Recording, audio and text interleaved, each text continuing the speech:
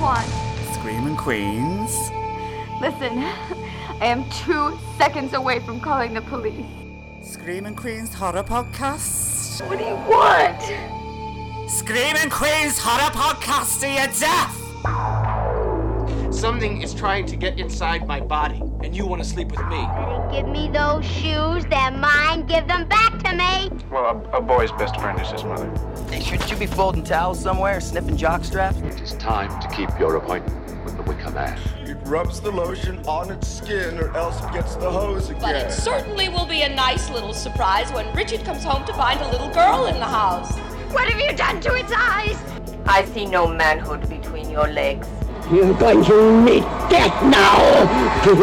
The living dead!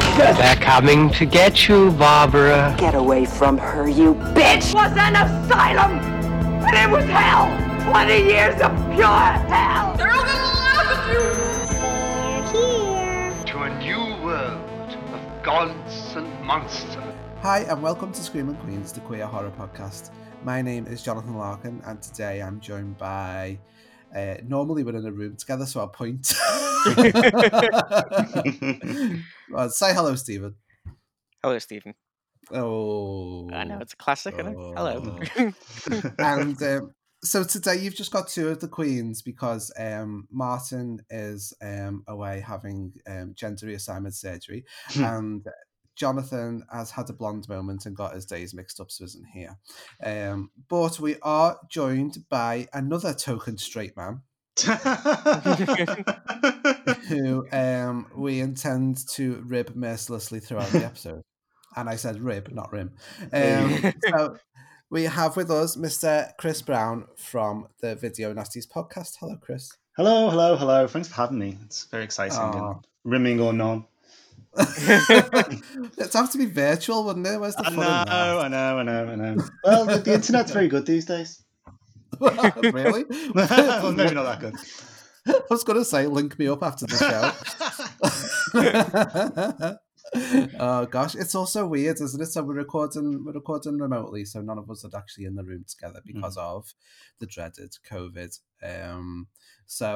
But have you tuned into our last episode, which I published, which was Sleazy Queens episode 1, you'll know all about our spin-off idea. So that idea actually came from Chris, I think, as well. Only you weren't around. Didn't show up for it. So the idea was basically because me and Chris and our other friend Andy Roberts, other than horror movies, we do have a big love for exploitation films and sleazy adult films from the 70s and 80s. Isn't that right, Chris? You pervert? Yeah, absolutely. Yeah, totally. Anyone who follows my podcast would know that I have a great love for sleazy perversions. Yes. So tell us about your podcast, actually, Chris, while we're on it. Video Nasties.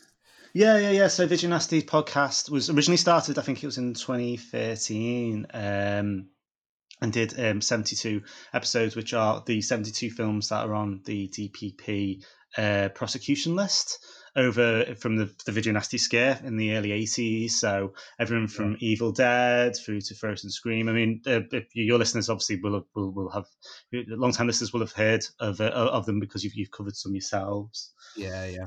And last year I went back and started doing something called the Section 3 list, which is a bit more wishy-washy, if I'm being honest. So the basically Section 3 is films that were seized at the time, but not prosecuted. So if the film was taken from by police, basically they would go into a video shop and just with a black evidence bag and just fill whatever they thought could potentially be obscene.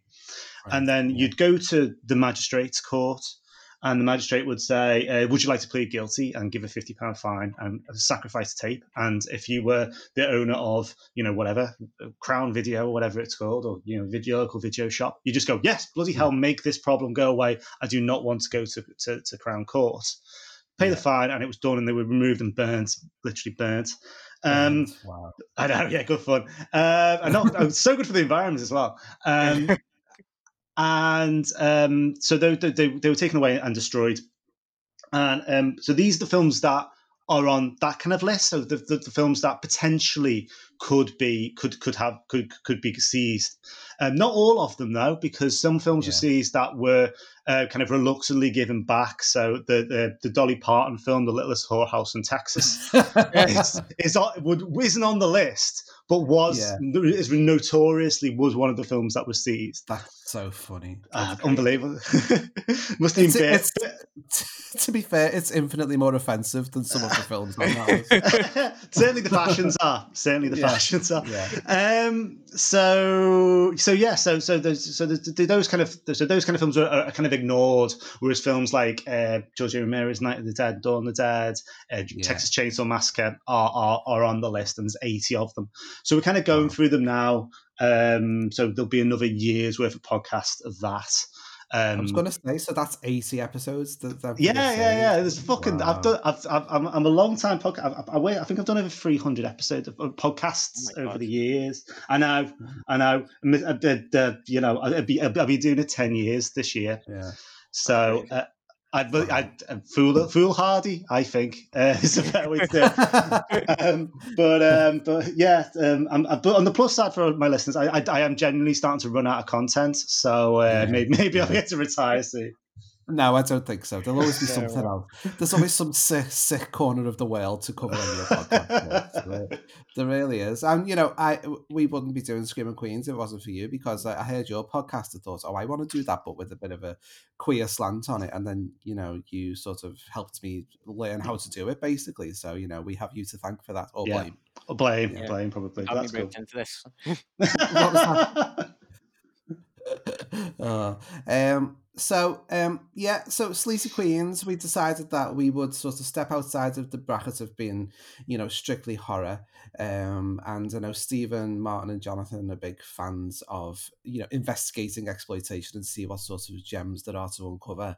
So we thought we'd sort of step out of horror and do a little bit more and, broaden our horizons. We didn't step too far out. Well, no, we do. Well, do you know what? Even when you try to just do erotica, you end up with a snuff movie. So, it's you never know what you're going to get. So this episode, we would have liked Andy Roberts to be part of this episode as well, because I know he's a huge fan of this film, but we just couldn't make the schedules work. So we thought we'd just press on amidst COVID, amidst lockdown and isolation, and just get some content out there. So that's why we happened upon this little film. So picture it, a sleazy flea pit cinema in 1977.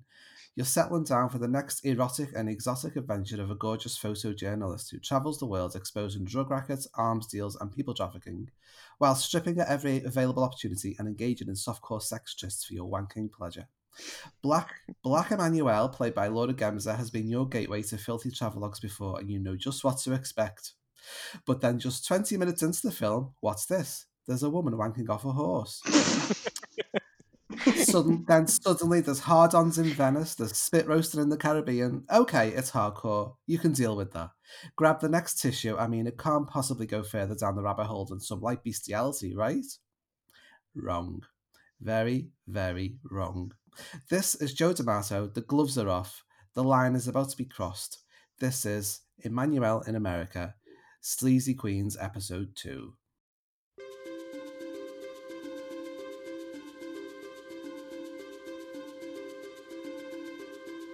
Ooh, sleazy queens.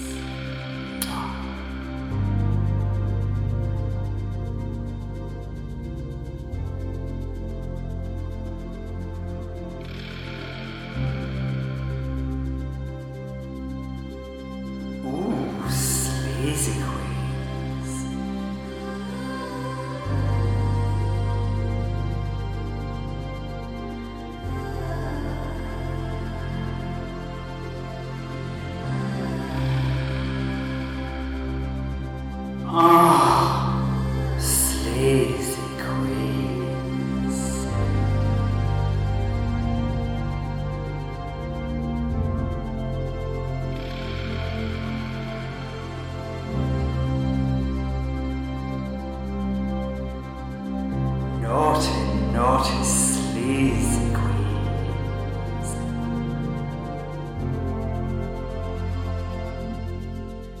You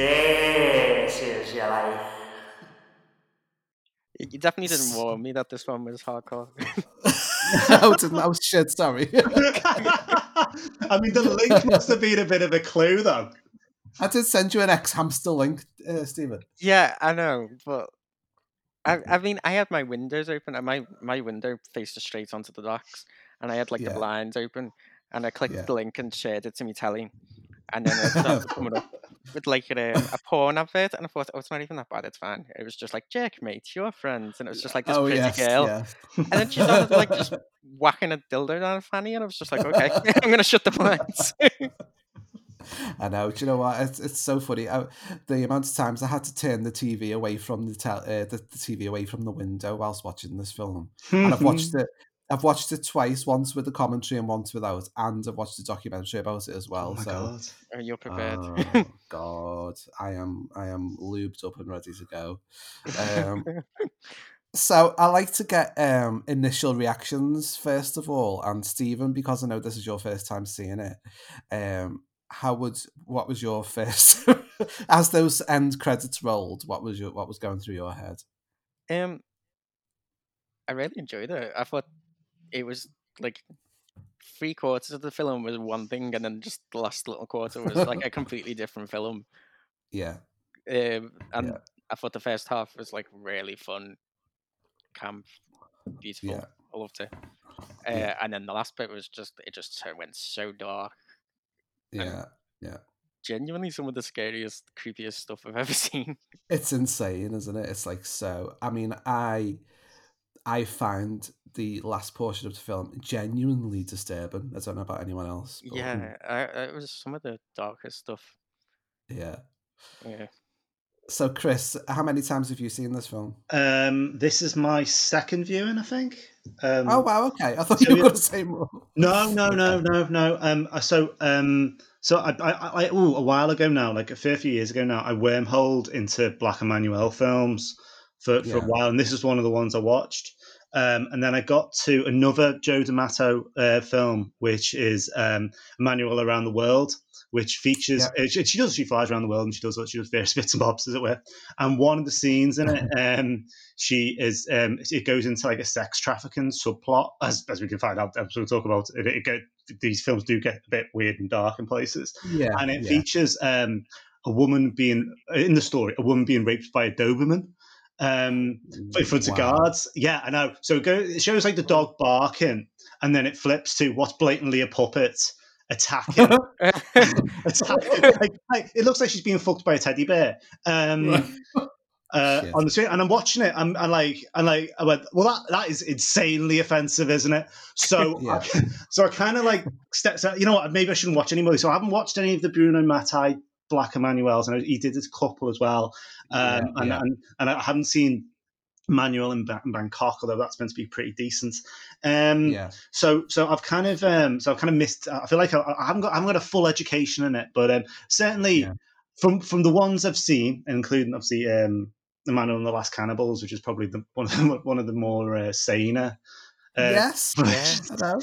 Who'd have thought that would be the normal one of the bunch? Absolutely. I mean, it's pretty tame in truth, in comparison. But this is at least watchable. I think it's fair to say it's very watchable. Yeah. It's quite shocking, and you're never bored, despite the fact it's well over 90 minutes. So it's fine. And again, once again, I think my mind had maybe blanked out a bit with the. I knew it happened in it and I'd seen it before, but I think my mind had kind of blacked out some of the stuff, particularly with the horse.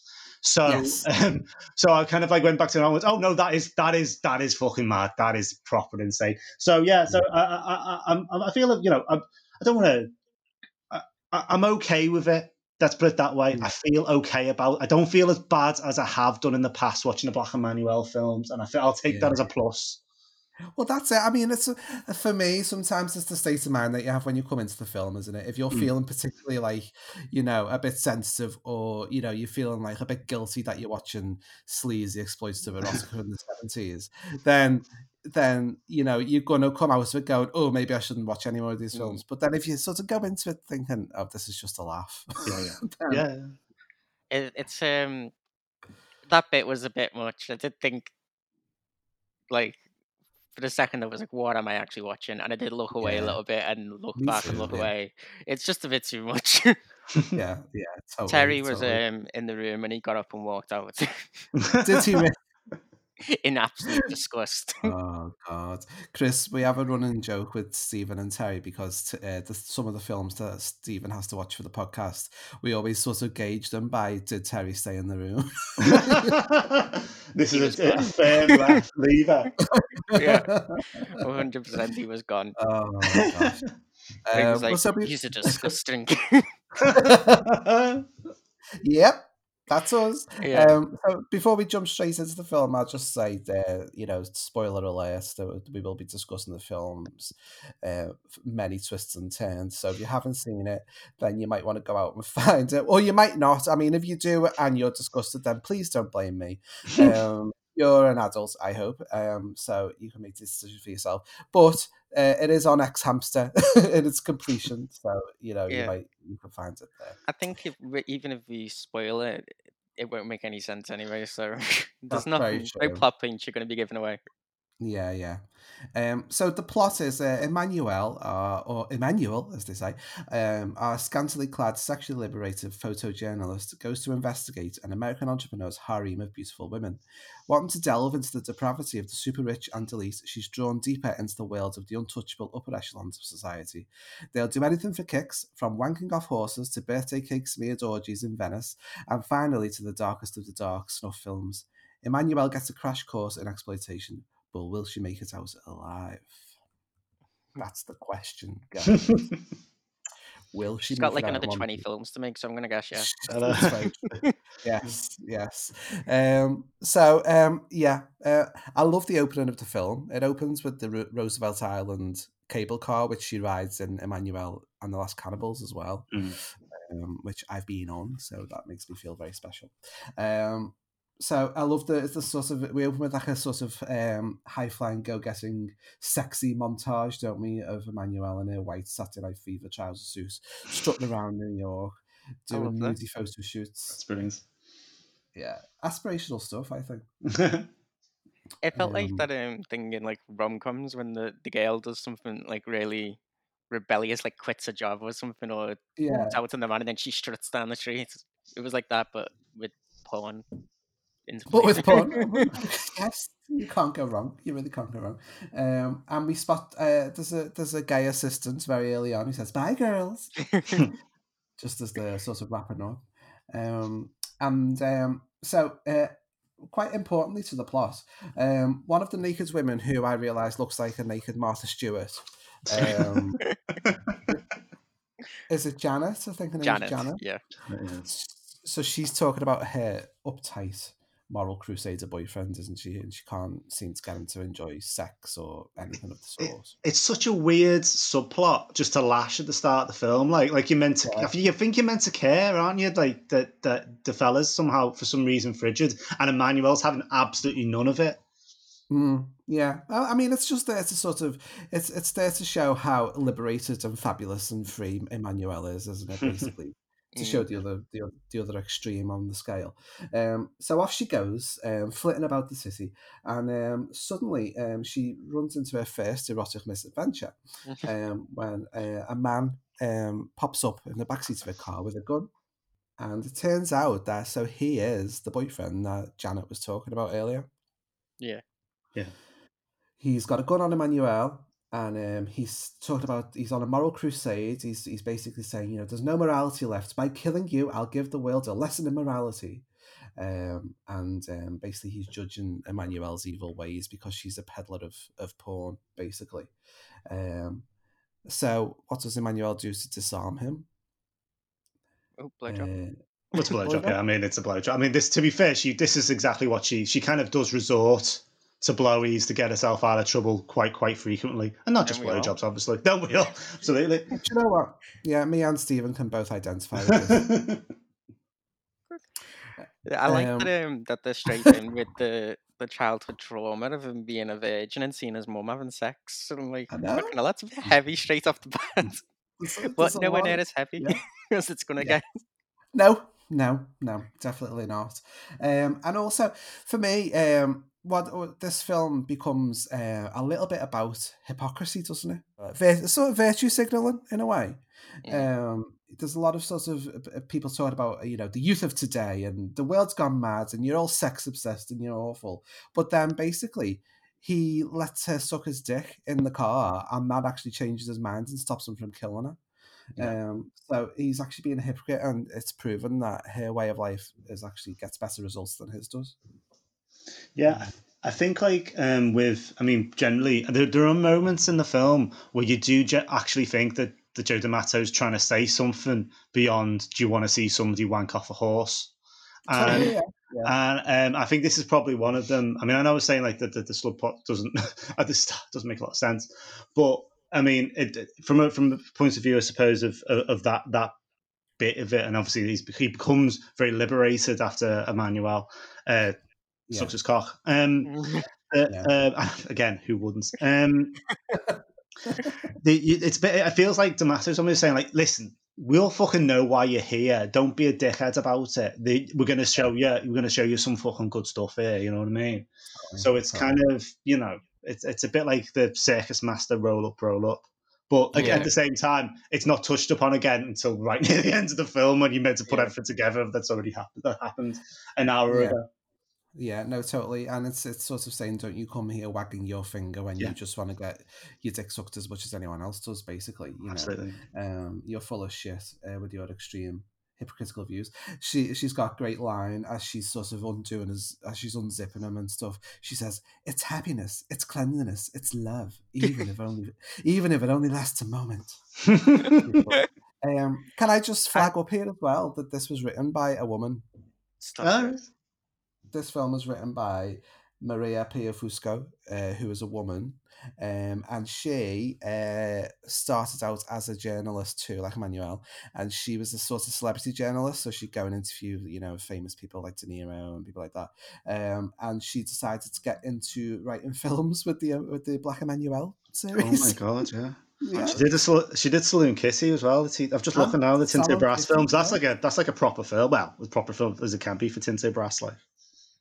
Well, Salon Kitty is going to be one of our Sleazy Queen specials, so we'll be discussing this writer even more then. So there we go. So she, basically uses her feminine wiles to remove his power, and she sort of laughs it all off. So I love when he runs off. She's like, yeah, like casually laughing about it. Yes. So after that close call, Emmanuel heads home to her flat where she lives with her boyfriend Bill. And for me, this is the most important moment of the whole film because of that Marlboro packet, Marlboro coffee table. Yes, it's absolutely superb. Yeah, it's amazing. It could only have been better if they opened it up and pulled out one big giant ciggy. Yeah. I know. So it's a sort of coffee table come bar, isn't it? Because they've got bottles of whiskey in there. Oh yeah, beautiful. Not J&B, shockingly as well. It's different whiskey. I know, different time. And will it be? Yeah. I know. It's a classic Italian whiskey drink. It certainly is. Go on. Sorry. No, I was going to say only that. I normally say product placement doesn't work, but I did buy a bottle just to see what it was like, and it's foul. It's absolutely foul, and I drink whiskey. It's horrible. Yeah, it's really harsh. It's really hard. It's cheap. It tastes like cheap. It tastes like Grant's. It's really like, bites the back. Yeah. Anyway, sorry, but yeah. I want to try it as well. No, put me off. Sorry. Well, we'll try it anyway, Stephen. I mean, you drank worse. Definitely.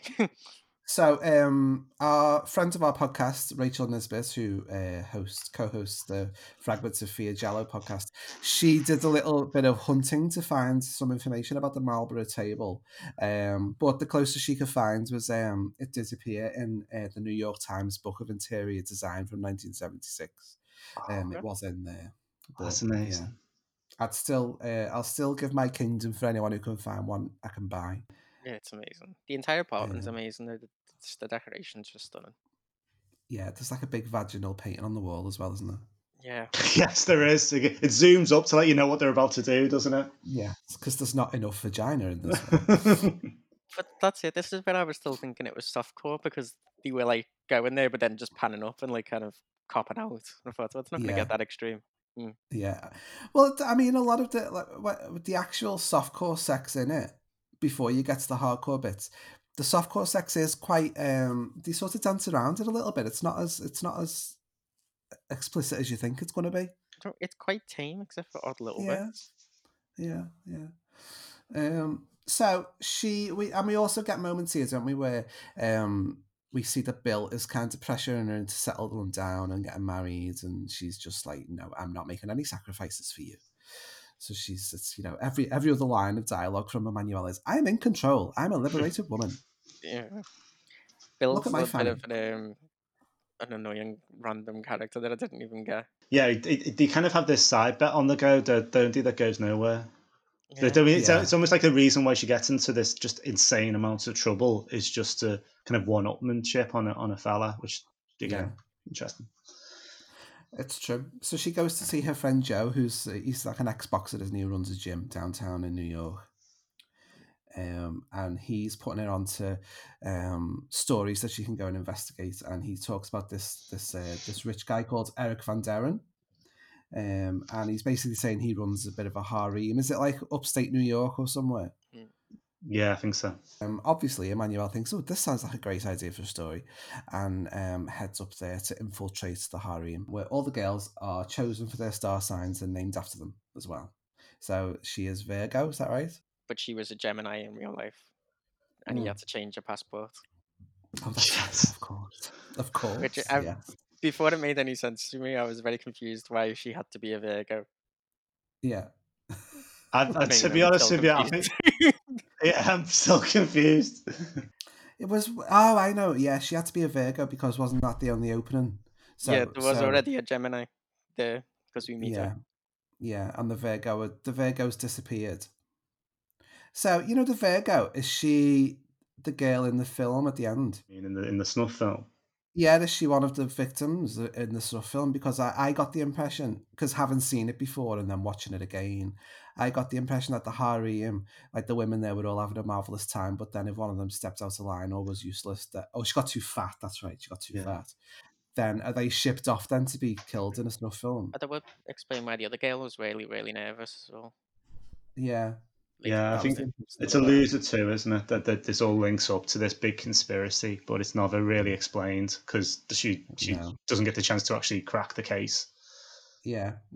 Well, is it all part of the same case though? Is that what you know what I mean? So you think she's jumping from one thing to the other, but they're all connected in a way. Potentially, but if it is, it wasn't very well done. Yeah, I think it is, but again, you're right. It's a bit like when you're a kid and you watch James Bond films and it doesn't really make any sense, but you're just there for the set pieces. Yeah.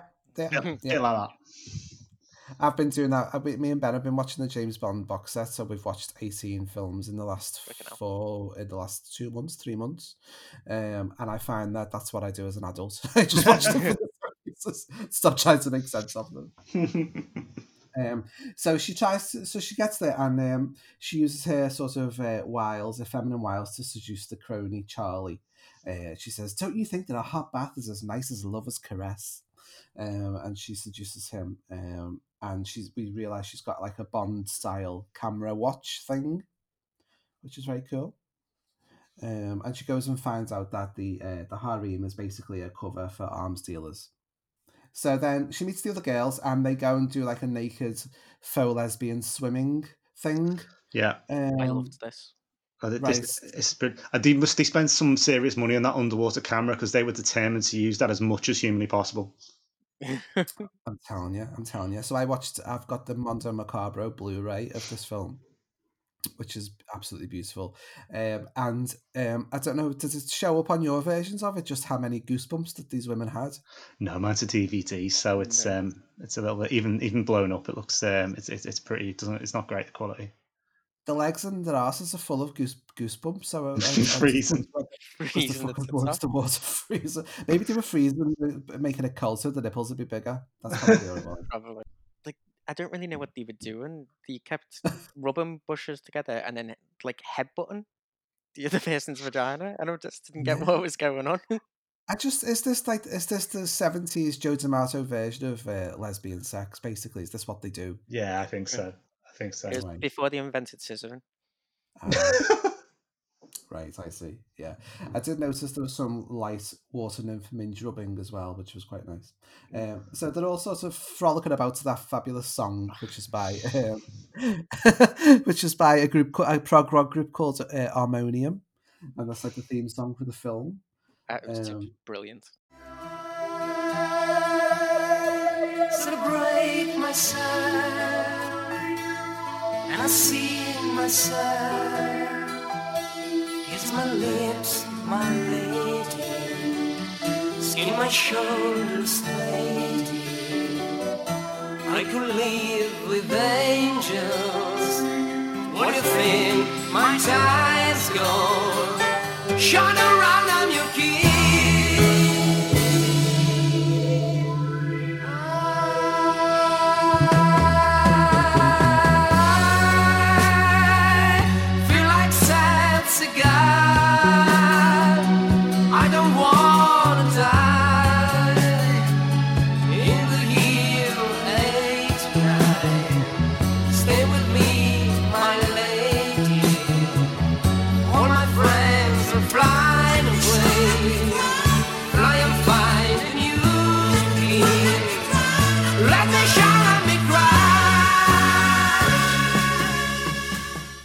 I think everything seems less sleazy when it's set to that. Yeah. Yeah. Do you think that's what they were trying for? A bit of class. So after the underwater stuff, we quite quickly get to Van Deren. We meet Van Deren, played by Lars Bloch, and he is giving a tour of the harem to various clients, including the Duke Alfredo of Montalba. And this is where we get to the infamous Pedro scene. But Pedro. Earlier on, the girls were all lined up, and you heard the horse neigh in the background, and she runs off, just randomly, and you talk about it and kind of allude to it. The fact that she's there's something a bit extra about this girl. Yeah, and then we just get into it. Yeah, so freak show styled, everyone sort of crowds around the stables and peers in, and the girl, do we know what star sign she is? Does that matter? I think she's, oh no, she's not Gemini, is she? Gemini's the other girl. Yeah, Gemini's, for the next scene. Oh, well, either way, so this lady basically wanks off a horse. In a loving caress. I mean, it's not like she doesn't go to town on it. She really makes sure that horse is well treated. I mean, as well treated as you can be when you're wanking off a horse. I mean, I don't know the consent issues when it comes to horses. Is it ethical bestiality? I don't know. Stephen, as a vegan, how did you feel about this? Oh, I don't even know. I'm done. At first as well, you couldn't see that much. Sorry, my Alexa's bloody gone off. Is Alexa telling you what bestiality is? It's probably reporting me to the FBI. God knows what your Amazon delivery is going to be like next week now. Oh my God. So at first it didn't look like you were going to see much because of the angle they chose, and I was like, okay, so it's kind of done a bit tactfully. They're not actually doing anything. Yeah, it lures you into a false sense of security. And then it's just full horse penis. I think it's dead strange that they seem to make a big point about the fact that it's consensual. That woman's not being forced into it. That woman's just really into that. It, yeah. I think they made a point of making sure that this wasn't part of the harem. It was just her deciding she wanted to do it. Right. Yeah. But there are moments throughout the film where they sort of try to make a big deal of the fact that the woman is, in control and all this, and you're like, really though? I think they're trying to dodge the morals because they don't. The way the film shot, this is still kind of shot. I hate using the word, but sexy. It is. Yeah. It is still sexy. It's still got the music and everything. But when we get onto the bit later on where they want to stamp down the morals, suddenly the music stops. it becomes like this is not sexy. This is our horror. line of the sand.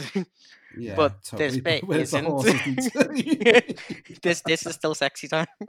I know, it's fucking mental. So apparently at the same time while they were filming this, Tinto Brass was making Caligula, and the rumours were coming from the Caligula set that there was going to be a scene of Malcolm McDowell fucking a horse.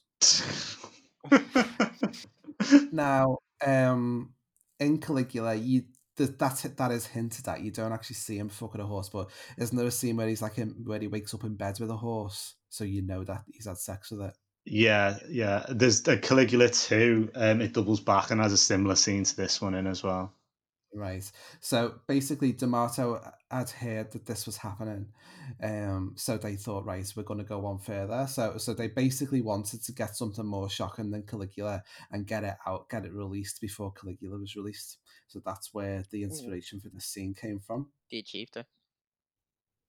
Yes. Well, you don't actually see any bestiality in Caligula, do you, Chris? No. So yeah, they did go one step further, and basically his kind of rationalizing of it was that it was part of the narrative to show just how depraved the rich and powerful can be. Superb. Yeah, I actually don't get though. Isn't this just genuinely illegal? Like anyway, still. Well, I don't know. Because how is this getting released? Because there is DVDs and Blu-rays with this on. Yeah. Is it because, Chris? Is it because there's no cum shot? I don't know, mate. I mean, it's it's not. You can't buy it in the UK. You can only buy it in the US. So that's true. Yeah, that's true. But do you remember that program? Didn't Rebecca Lewis wank off a pig on Channel 5 at one point? Oh my god! Yeah. Yes. So maybe that's the precedent we need to cling on to when the police hear this podcast. Yes. Yeah. So no, I mean, in terms of like censorship, you can't. The only version of the UK you can get is from must be 15 years. It must be the 90s now, and basically all the snuffs cut out, and the majority of snuffs cut out, all the hardcores cut out, and this scene. So there's nothing in it apart from Emmanuel going place to place and having awkward conversations with people. Okay. What is that about? I read that cut exists, but what is that film? It doesn't have the same impact on the match. You know what I mean? But yeah, I suppose it's a slightly erotic travelogue. I suppose that's how they want to do it. It's a bit like Joanna Lumley's Silk Road, or cruising with Jay McDonald's with a bit of extra miff.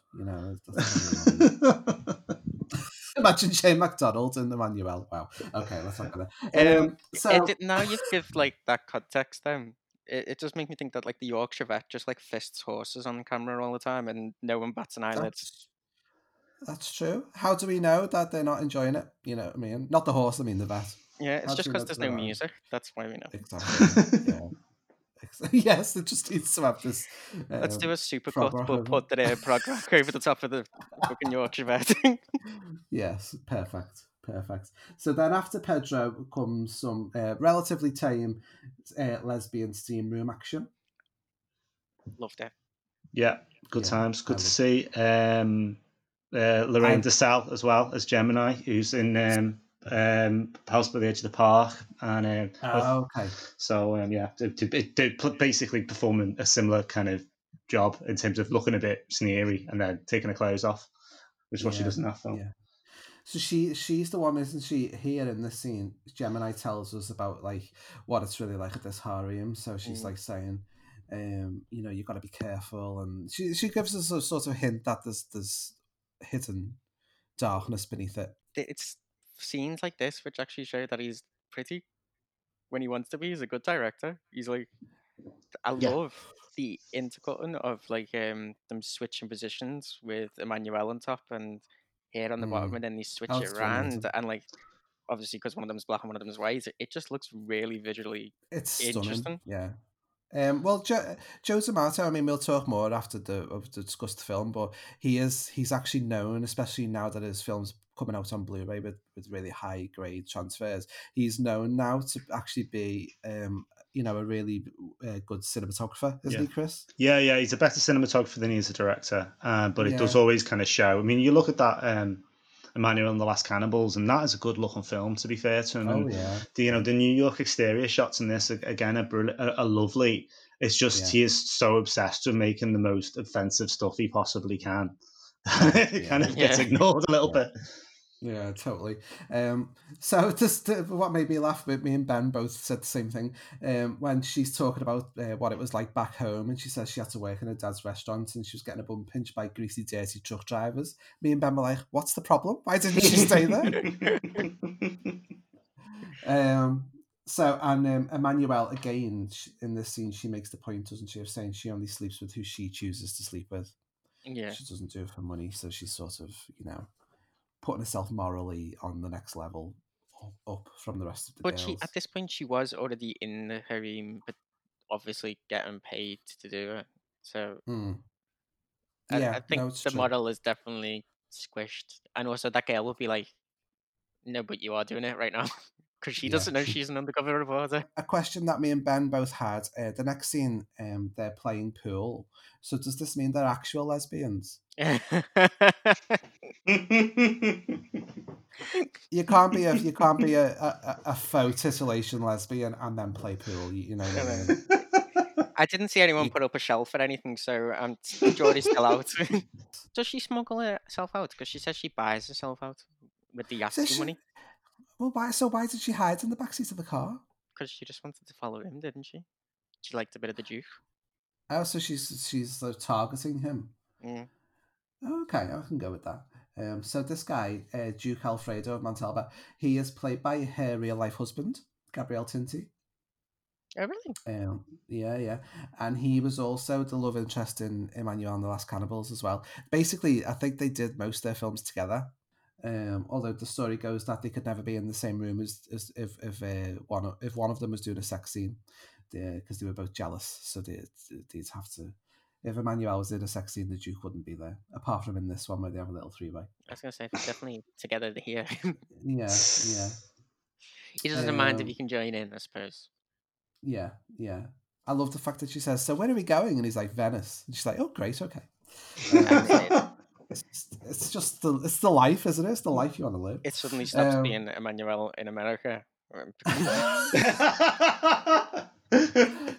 Why is this one called Emmanuel in America and not Emmanuel around the world? Or you know what I mean? She's in America for like the least portion of time in the film. Yeah, absolutely. I think the only one I know which involves her being in America is Emmanuel 2, but and that's like got this. The mental hospital. She basically it could have been called Emmanuel in a mental hospital for the majority of it. But the rest of them, I don't know. But yeah, no, Emmanuel around the world is already taken by this stage. I think they filmed them all in like a really close period of time. I think they're done over like a 2-year period. I think they did 3 in 2 years. I think basically she's been on record as saying it felt like they were just making one long film. Well, it does feel like that when you watch that bit at the end of this one, and you're like, well, that is blatantly all the sets from Emmanuel and the Last Cannibals that they've just reused for no apparent reason. We're going on our holidays now to a tribe 6 years later. I think that was that was a meta joke, though, wasn't it?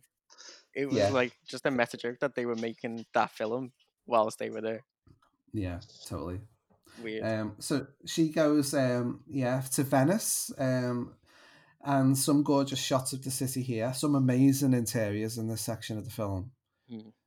It's just like my dream home, all that gold and red and big high ceilings and stuff. So she goes to the Duke lives in the Gold Palace on the Grand Canal with his wife, the Duchess, call me Laura. But she's flirting with the boatman with the big oar. Oh, he was she really does flirt cute. with the gondolier. Yeah, totally. But that goes nowhere as well. Well, it doesn't. But then when she's leaving Venice, she has that moment with him, doesn't she? Yeah, where she's like, you are the most pure thing in this city and everything. I'm like, is this meant to be something else? I don't get it. I know. So she meets the Duchess Laura, who's played by Paola Senatore. So she ended up she did more films like this where she got her tits out a lot. Like a lot of these actresses, she sort of fell on hard times, so had to turn to hardcore porn to make money. But she also then got into drugs and became a heroin addict in the mid-80s, and then became embroiled in drug trafficking. Jesus Christ. So she made a hardcore porno, and then tried to traffic drugs and was arrested, and then went to jail.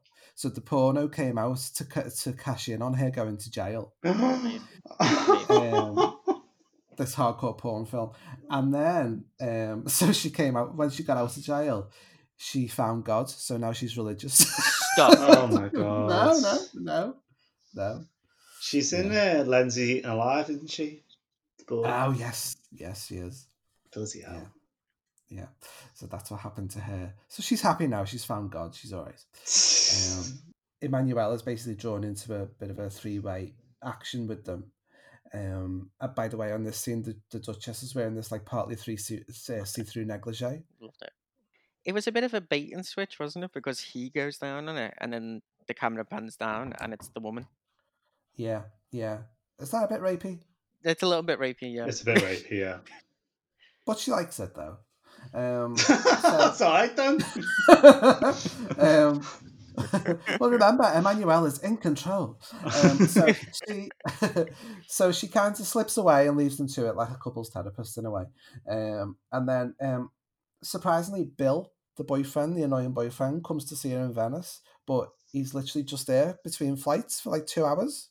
Yeah, he'd made a phone call earlier on to find out where she was, and then shows up, and then disappears again. Again, goes nowhere, absolutely nowhere, that bit.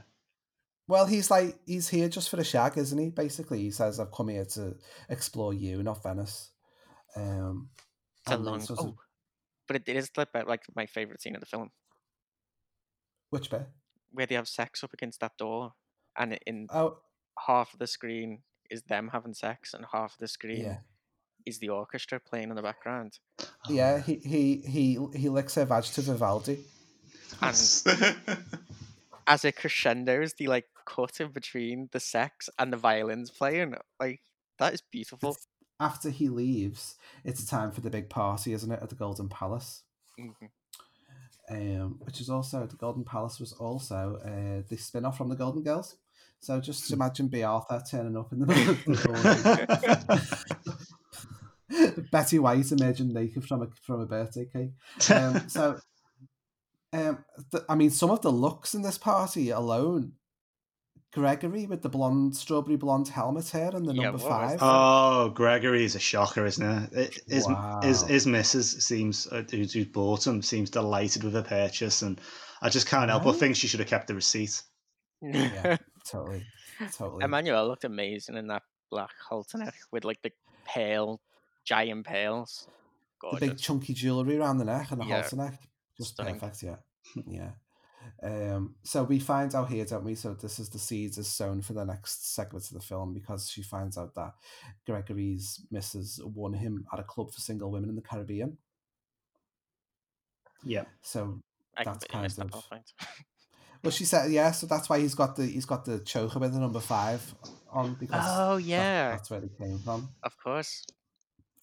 So then, during the party, she also discovers that the Duke is dealing in art forgeries as well. So, she's just always at work. She's ever the investigator.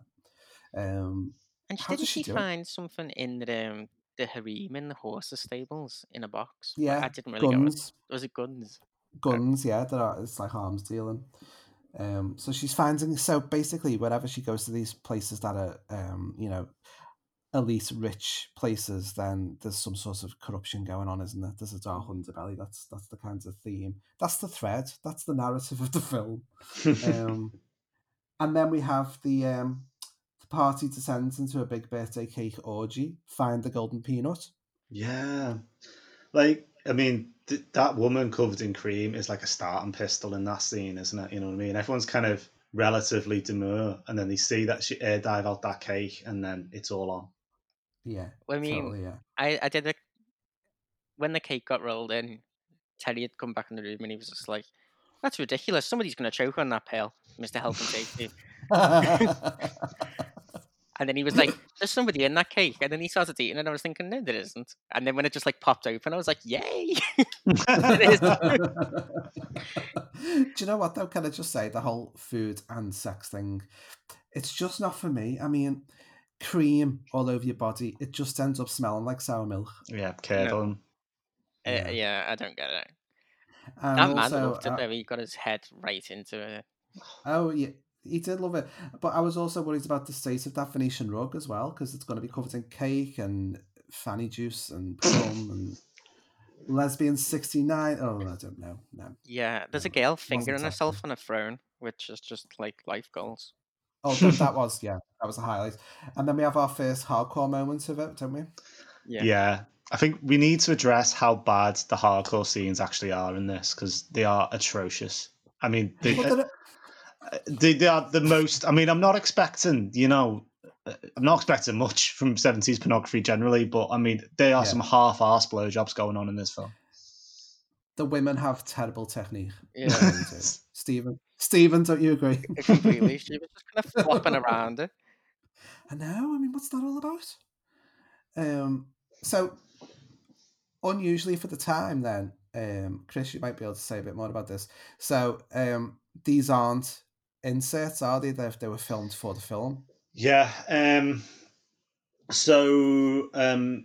Tradition. I mean, there is a softcore version list and a hardcore version list, but the hardcore version is like the preferred cut, which is unusual. Yeah. So, with somebody like Jess Franco, right the way through the 70s and well into the 80s, what he'd do is film effectively a softcore version for the Italian market, and then toughen it up with more hardcore scenes for foreign climes. I mean, that's not uncommon. It's certainly not uncommon in the UK. When the Witchfinder General from '69 has the same scenes with women with the top on and off.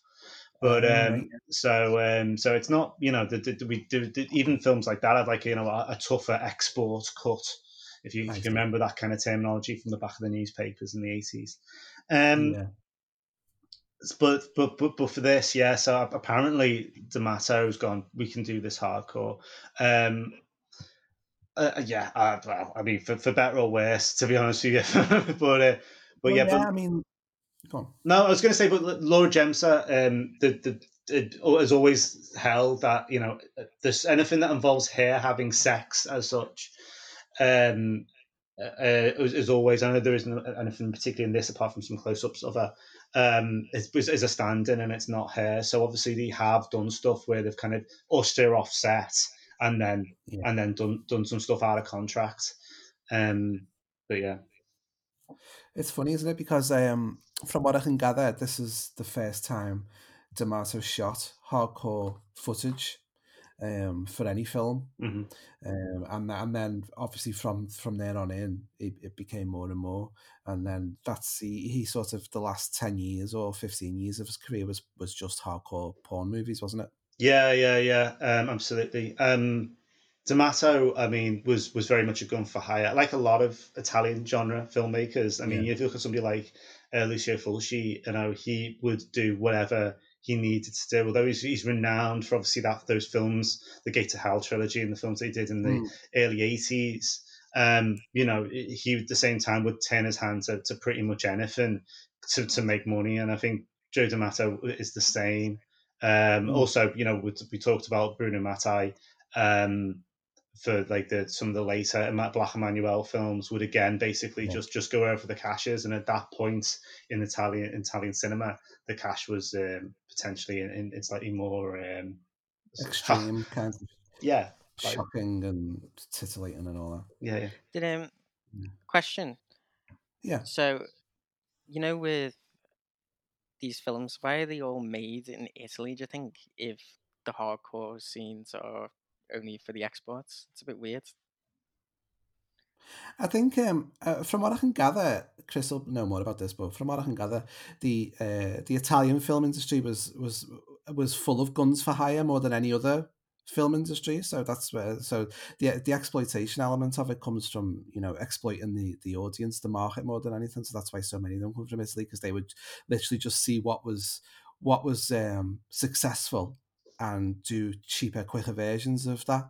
Am I right, Chris? Yeah, I mean the Italian film market's relatively small, so a lot of the time they were making them and almost entirely for foreign markets, and obviously not hardcore wouldn't be a goer for a market like Japan. But if you consider something like Cannibal Holocaust, it made the majority of that film made its money not in Italy where it was banned, but in Tokyo. So yeah, from what I was reading that basically Asian markets demanded more violence and the French market demanded more sex, more hardcore sex. Wow. So the French are basically dirty bastards. But so I mean, so Italian censorship at the time was not as strict as it was in the UK, but was relatively strict. But there's still no problem in terms of doing that stuff, then selling it to Sweden, for example, So or Northern Scandinavian countries. But just don't show it to us. Absolutely. That's to be fair. That's the UK, let alone Italy. Yeah, it's just such a strange model. Yeah. I think it's ways to actually make it than to show it. Yeah. It's funny because also I've had a bit of a D'Amato education over say like the last year or two, and I've realised that I was a bigger fan of D'Amato than I thought before I realised he directed certain films that I might have seen in the last few years, usually on Pornhub. Emmanuel it just dropped.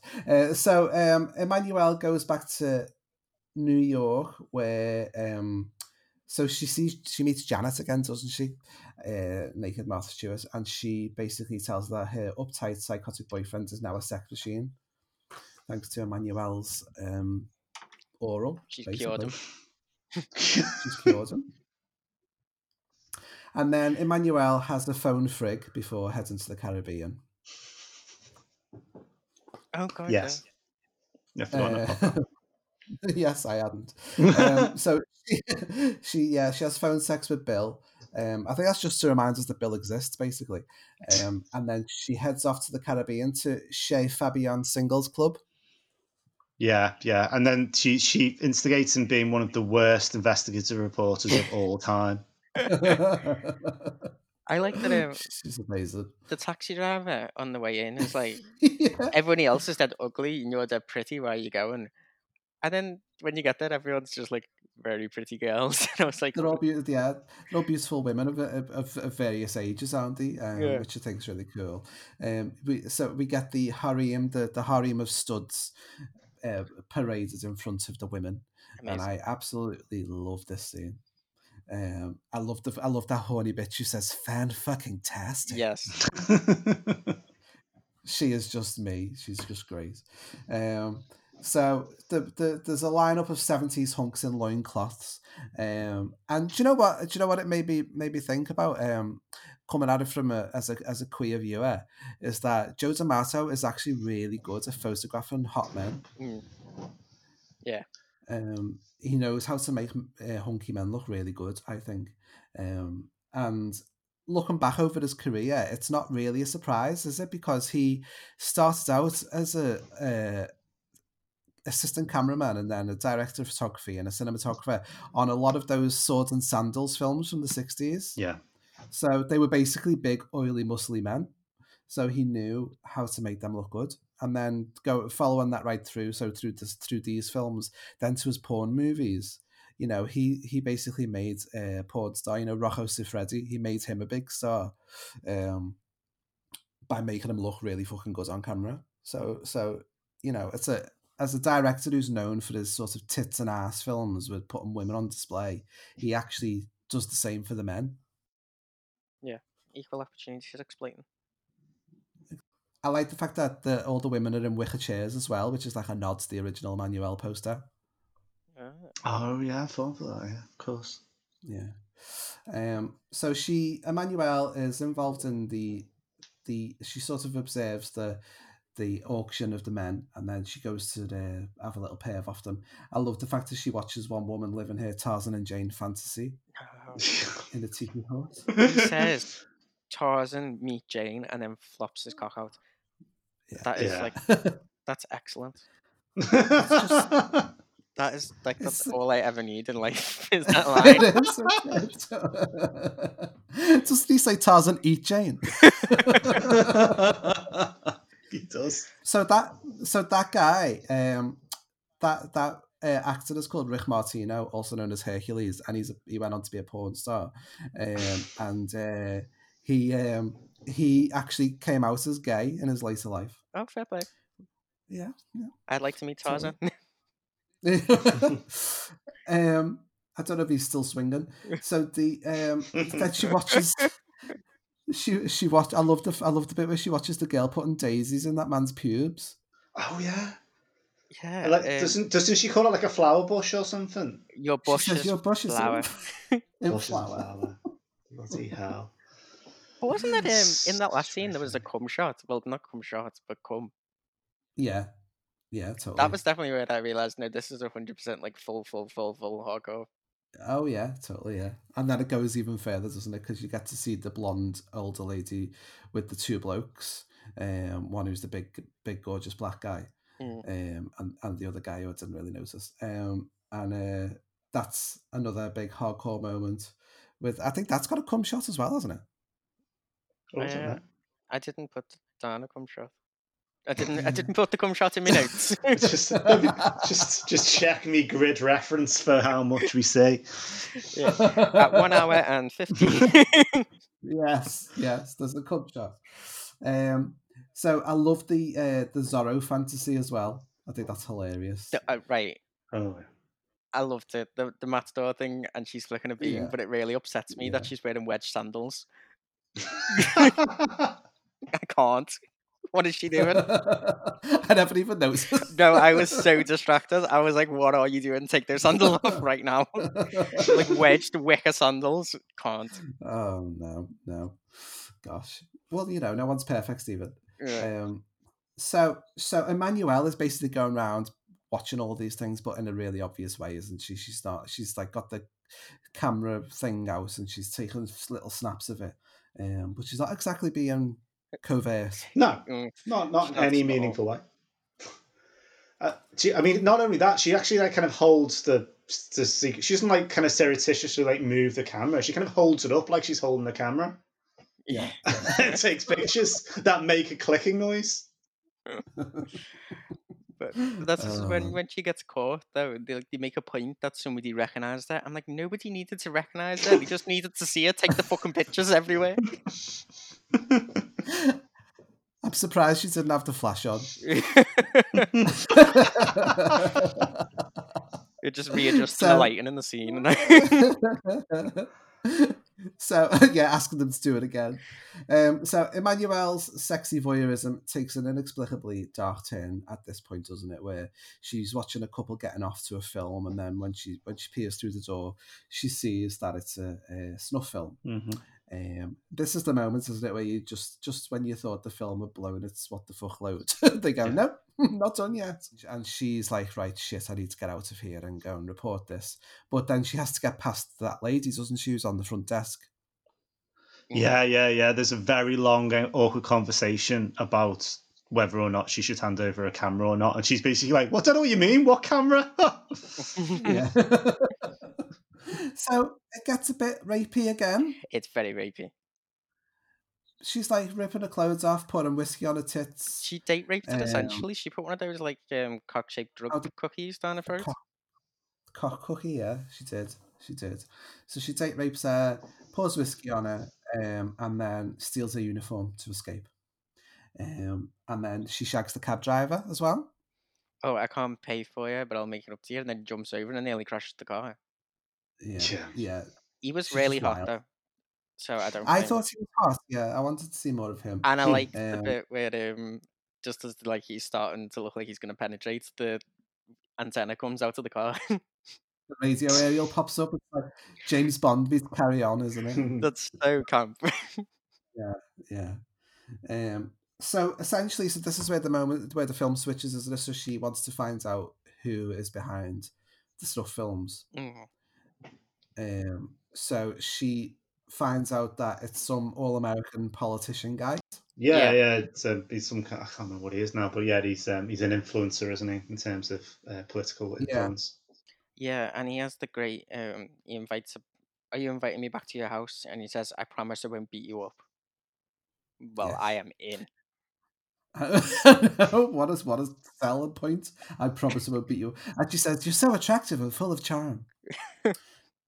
And he's got that sort of old school American, young people today, what we need is another war that'll set them straight. He's got that kind of attitude.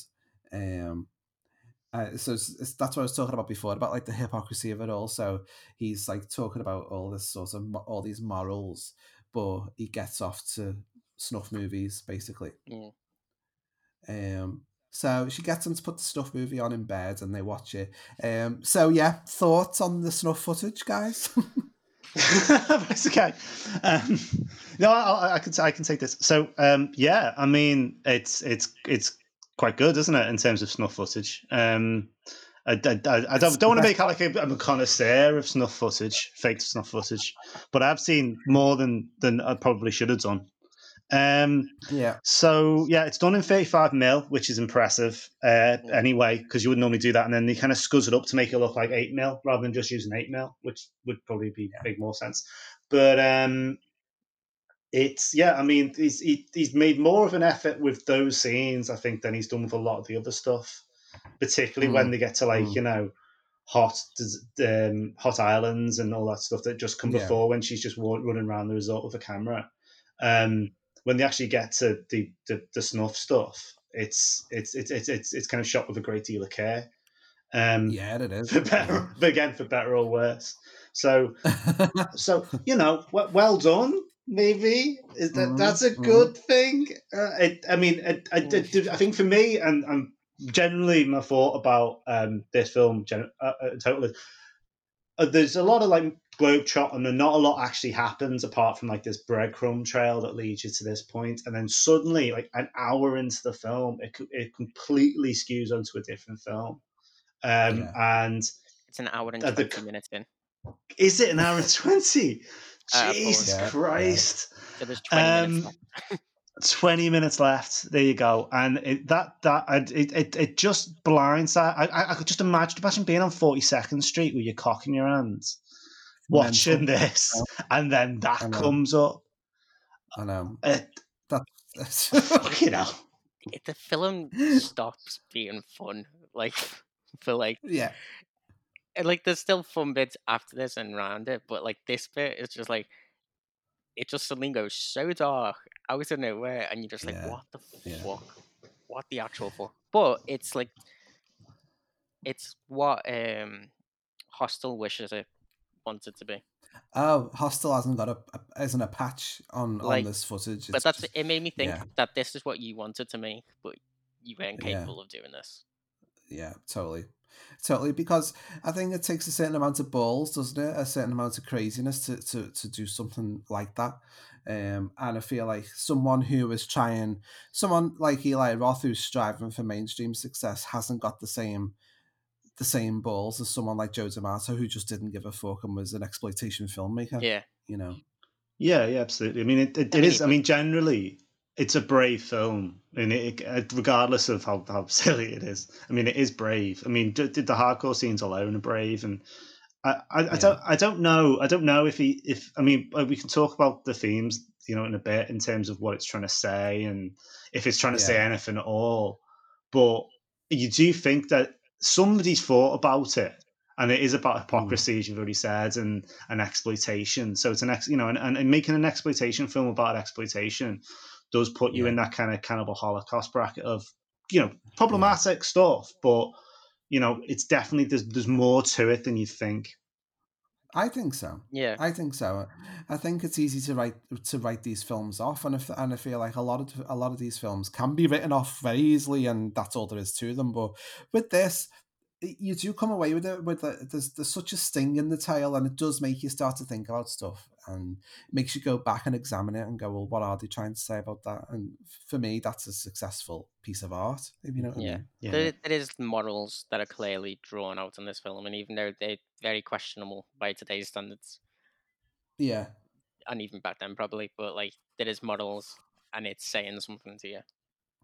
I think it is, isn't it? Because the music is just and having the film noise, not only makes it 10 times creepier, but it's making a point. Yeah, this is not the fun. Like Ben was saying, you know, he was going, is it a horror movie? Is it a horror movie? You just can't answer the question. You know, you don't really know what this film fits into, what box you can put it in. What I can say is that the snuff footage is more disturbing than most horror movies I've seen. Mm-hmm. Yeah, the last 20 minutes is horror to me. Yeah, it softens it up, doesn't it? I mean, you know, the woman, you know, like, you know, woman jumping out of a cake covered in cream and everyone having an orgy. It does kind of blood. You know, it butters you up a little bit, ready, or creams you up, I suppose. Yeah. Ready for this, you know, and I don't know. I'm not saying it's good. I'm not saying this bit's good, but it's just so wildly different to everything else that you've got to give it some respect. I don't know if good's the right way, but I think it's extremely effective. And I feel like if it's setting out to shock you, which it is, then it's very successful. It's a very successful part of the film. It's well made, and you can't deny that. Whether you think it's morally reprehensible or not, it is well made. And then it gets more nihilistic, doesn't it, after that? Because you think, oh, great, there's going to be a big... The end of the film is going to be she exposes this snuff ring and, you know, goes off into the sunset with the tits out and it's all going to be great. But basically, she tries to report it and the news story is quashed by her editor, which is probably what was happening in real life. After she was LSD taken to it. Yes. Yeah, after she's been drugged and all that. And... it doesn't go anywhere. So which I think is probably a more accurate reflection of real life, that it doesn't go anywhere, that it's shut down, and she just is broken by it and says, "Fuck this! I'm going to go and live in a resort in the middle of nowhere, away from cameras, away from exploitation, you know, away from all that." So she does that. She runs off into the sunset with the boyfriend, but then when she gets there, she realizes that she can't get away from it because, hello, there's a camera crew. These tribes are being exploited and it's becoming something else. So on it goes. The beat goes on. The bit with they're on this Caribbean island and she has this happy moment. I'm just so confused that she gets kidnapped and then he gets kidnapped by this tribe, and he's just like so luffy and jokey about it the entire time. There's not one bit where he's scared or worried. No, it makes it's almost like he sets it up. I think, you know, it's like he knows what's going on. Yeah, and he traded it for some shells and a beer.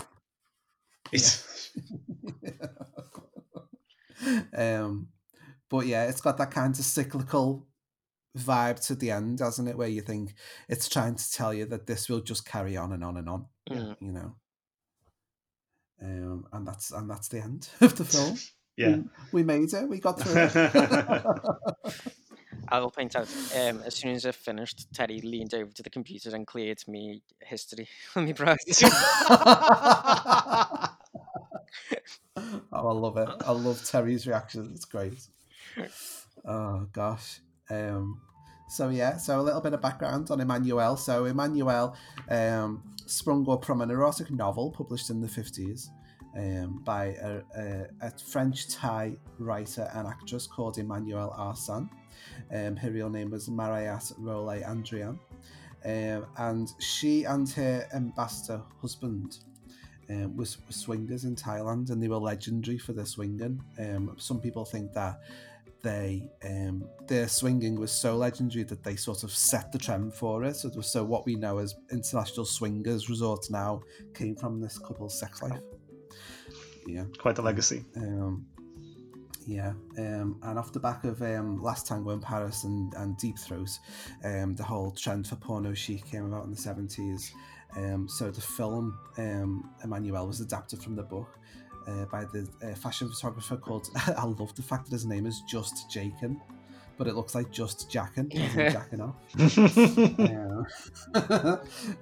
So Emmanuelle came out in 1974, huge box office hit, softcore film starring Sylvia Kristel, and it was put up by, I think it was Columbia Pictures in the States, and it was massive, and spawned sequels as well. But it was very much, you know, softcore, and if you watch the original Emmanuelle film, it is dull as fuck. It's really boring. Yeah, it is. Yeah. And then Very Black disappointing Emanuelle. memories of that. Yeah. Yeah. And then Black Emanuelle came about when a director called Adalberto Albertini, he made the first one, and that was with Laura Gemser attached, wasn't it, Chris? Oh, I can't remember. I think so. I think she's in one of them. Yeah.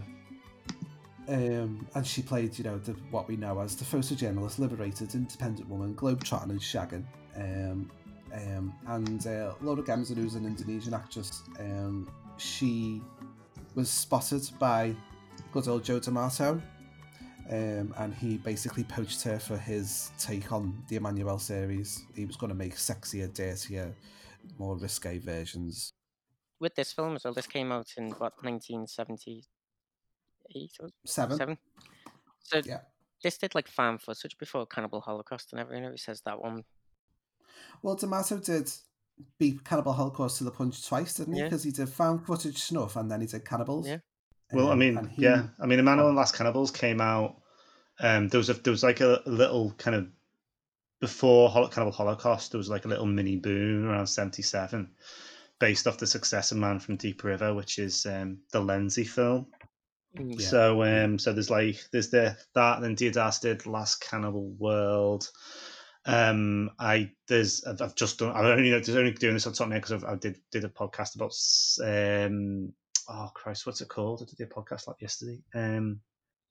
Savage Terror, and all that's kind of there's a lot that come out all around the same time, and then kind of like Cannibal Holocaust almost like does a full stop on it, apart from Ferox, which kind of like tries to piggyback off of Holocaust. So like Emanuelle and the Last Cannibals comes in this like trench of quite adventure-y cannibal films, like I would say fun, but like fun going to the jungle, getting your arm eaten, fun films, and then before Deodato goes into I think it's Colombia and absolutely goes mental and makes the Cannibal Holocaust in 1979, 1980. Yeah.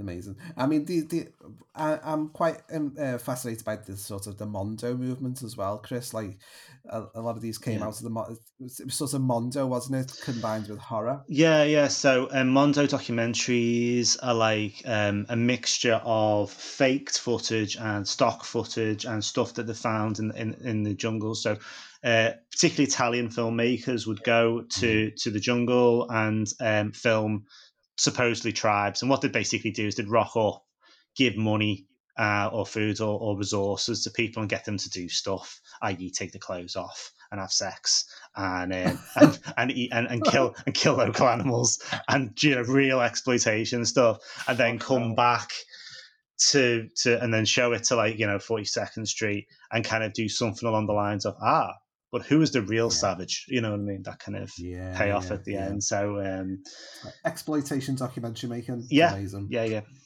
Exoticism, sex, tribes, bikinis. All of it. Good fun. Do you think when they turn these things back on people and say who's the real monster, you's watching it, or do you think they actually mean it, or do you think it's just they're trying to justify the film? I think they're trying to justify the film. There's a film called Brutes and Savages, which is a Section 3 film, and I know, straight away. And that's very much a mixture of travelogue footage and fake stuff, and it's classic stuff. So a couple of people with some money go to various parts of the world, pay cash to people, film them for a bit, and then and kind of and then they show some of the rainforests getting cut down at the end, and go, who is the brute, who is the savage, and it's a complete hand wringing, Well, that's exactly what the story of Cannibal Holocaust is in the end as well, isn't it? Yeah. It's funny, isn't it? So the Mondo kind of thing. The Black Emanuelle films especially took the Mondo and ran with it, didn't they? Because that's what she is. She's going off. Photographing strange things all around the world, but whilst getting her tits out, Oh yeah. So I love the fact that Laura Gemser, she made so many of these films, and then she also had a pop song. Okay. Whoa, really? She had a pop song, and she released her own workout video as well. Superb. Crazy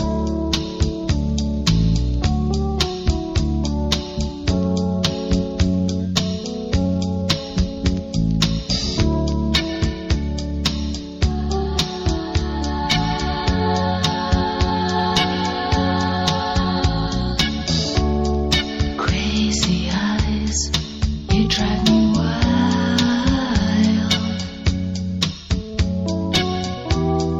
'Cause I'm high on your smile. Oh, love and child, I lose control.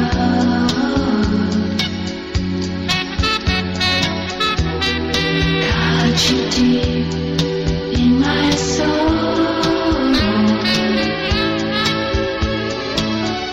Tell you what I feel.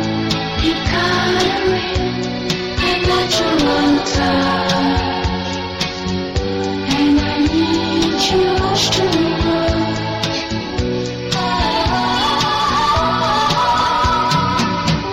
take me in the night and make it right. Your body fits mine. Look at me, it's our last time. And in the crazy love again. Never stop until the end. And in the crazy love again. Oh, my beautiful friend. Crazy eyes, you're such a tease.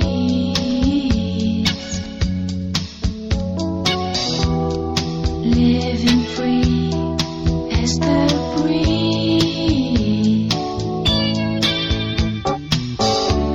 Oh, love and child, I lose control.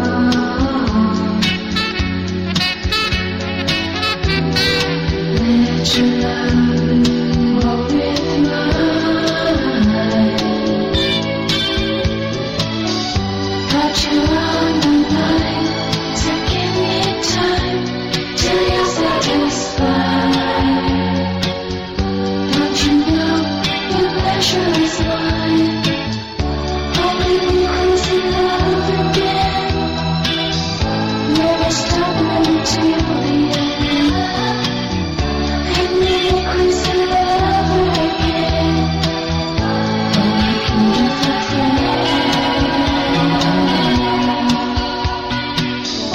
And the crazy love again. Never stop until the end. And the crazy love again.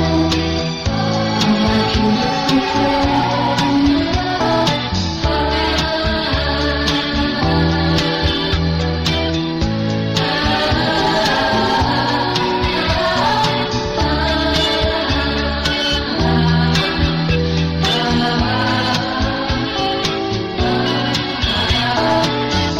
And the crazy love again.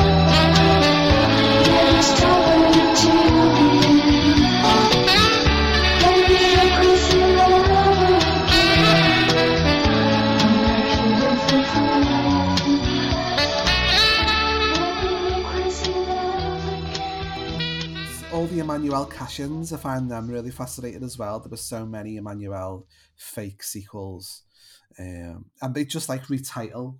They just retitle porn movies with the words Emmanuel in, just to cash in on the success, so people would think it was a sequel. There were things like Yellow Emmanuel about Chinese. Oh my God.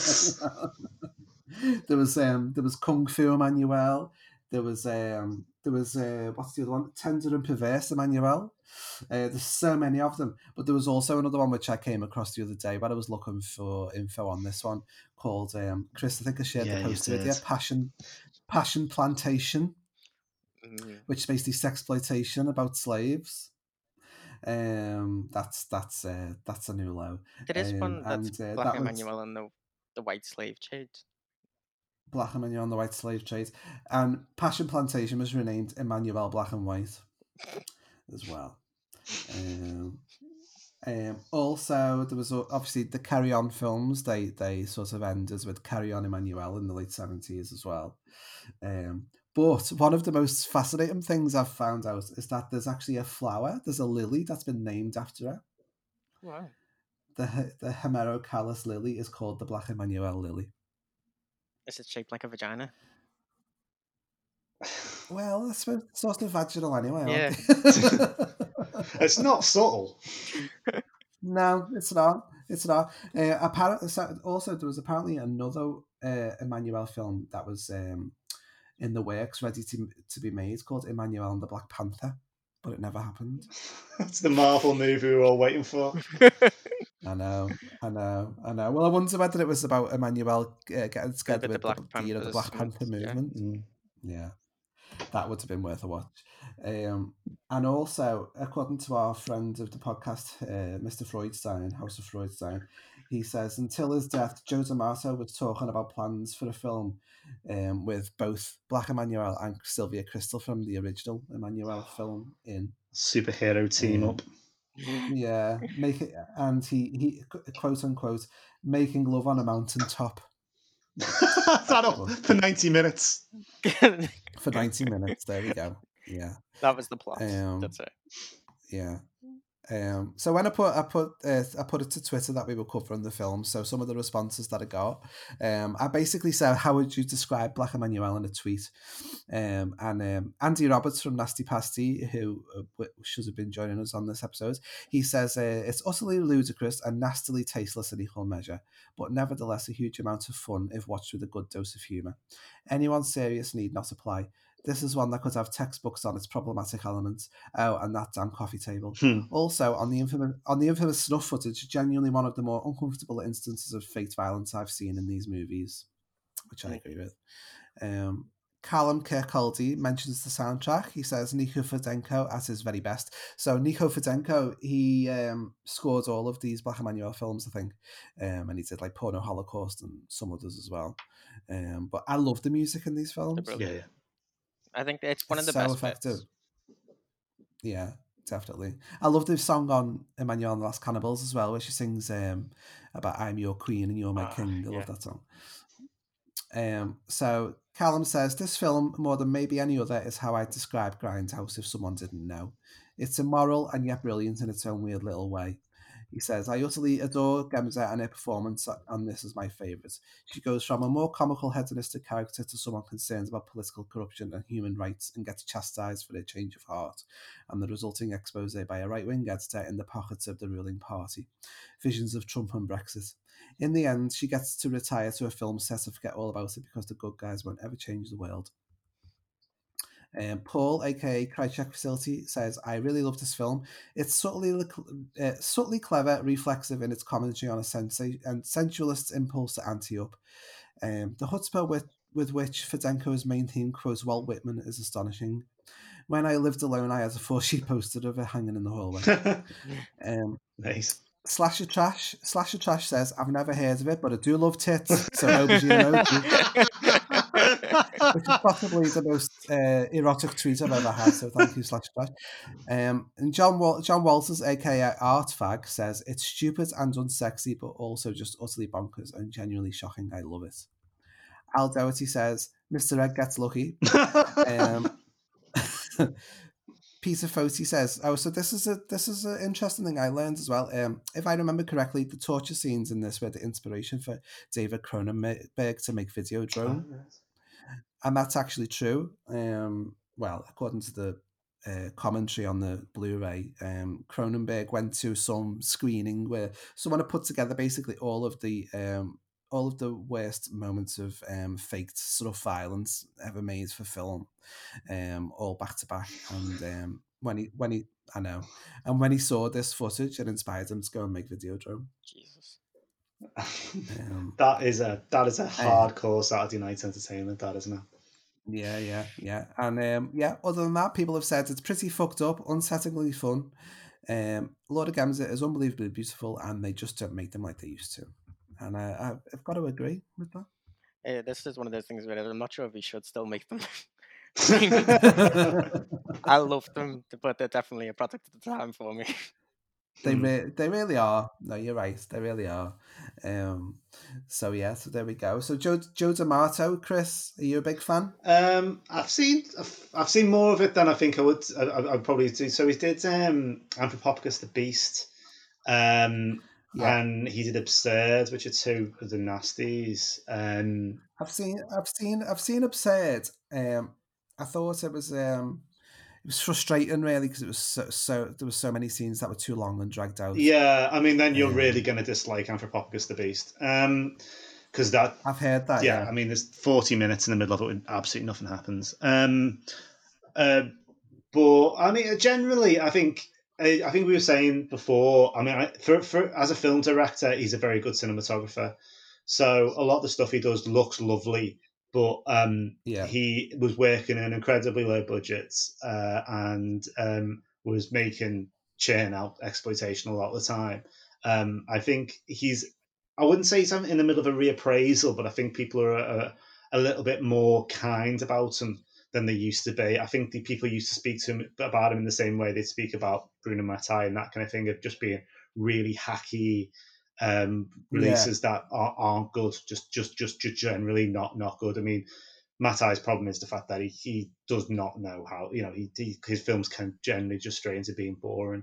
Whereas I'd probably argue, at least certainly with something like this, and with with the Black Emanuel films that he did that I've seen, they're better than that. They are at the very least entertaining exploitationers.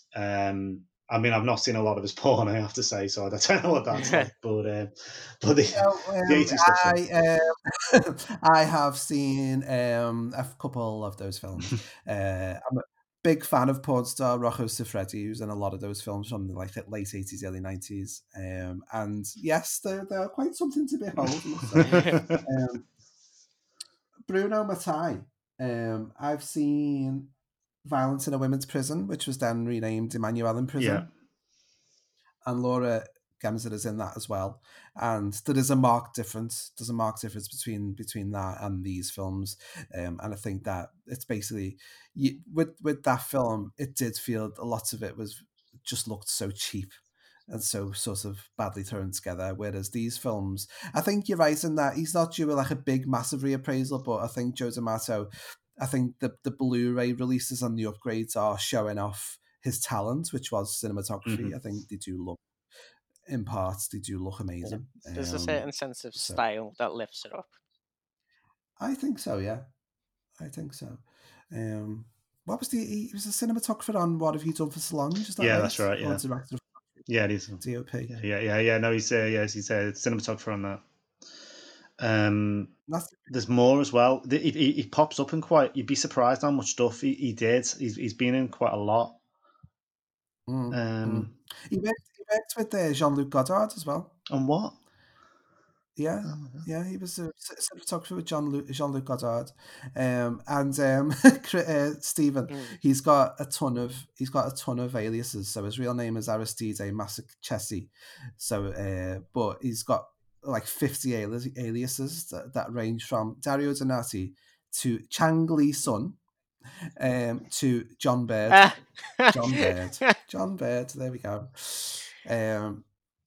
That's where he got the name from. And he's so he's made such amazing films as Porno Holocaust, Papaya Love Goddess of the Cannibals, Black Cobra Woman, Erotic Night of the Living Dead, which I own on Blu-ray. And love that one. No, it's shit. It's so bad. Oh no. I thought that was the one with the tip biting. No, that's Burial Ground. Ground. That's Andre Bianchi. But Erotic Night of the Living Dead is one of the dullest things I've ever seen in my life.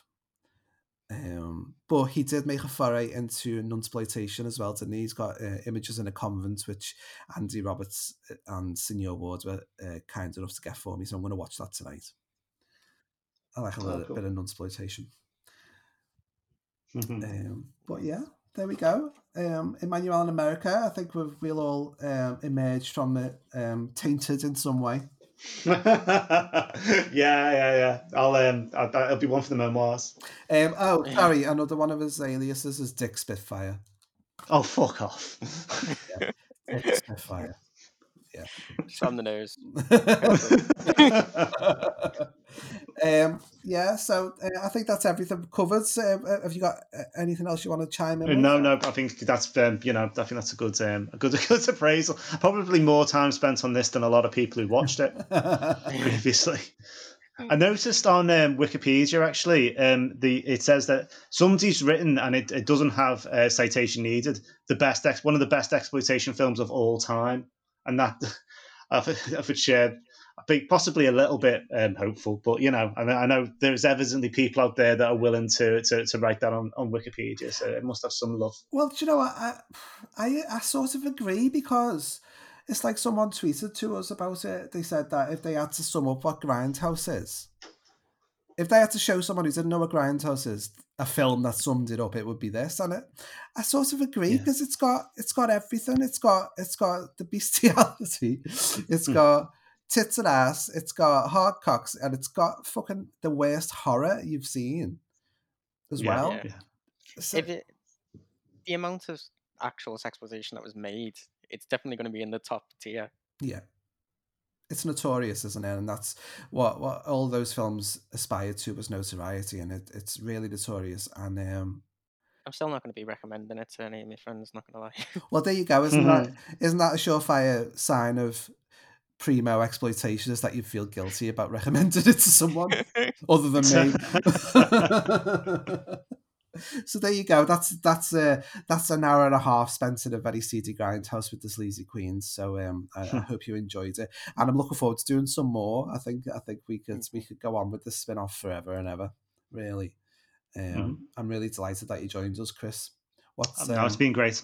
What's your Twitter handle for people? Oh yeah, it's @orange_monkey.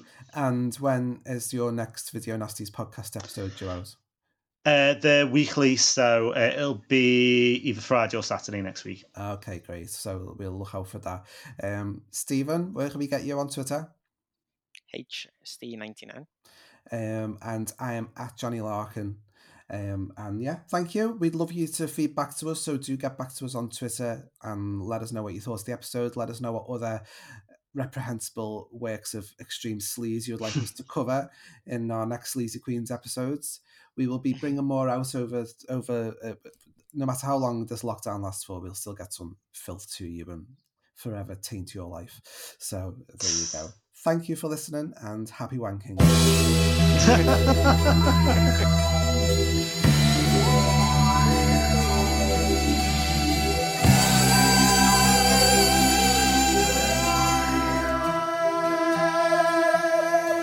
Celebrate myself,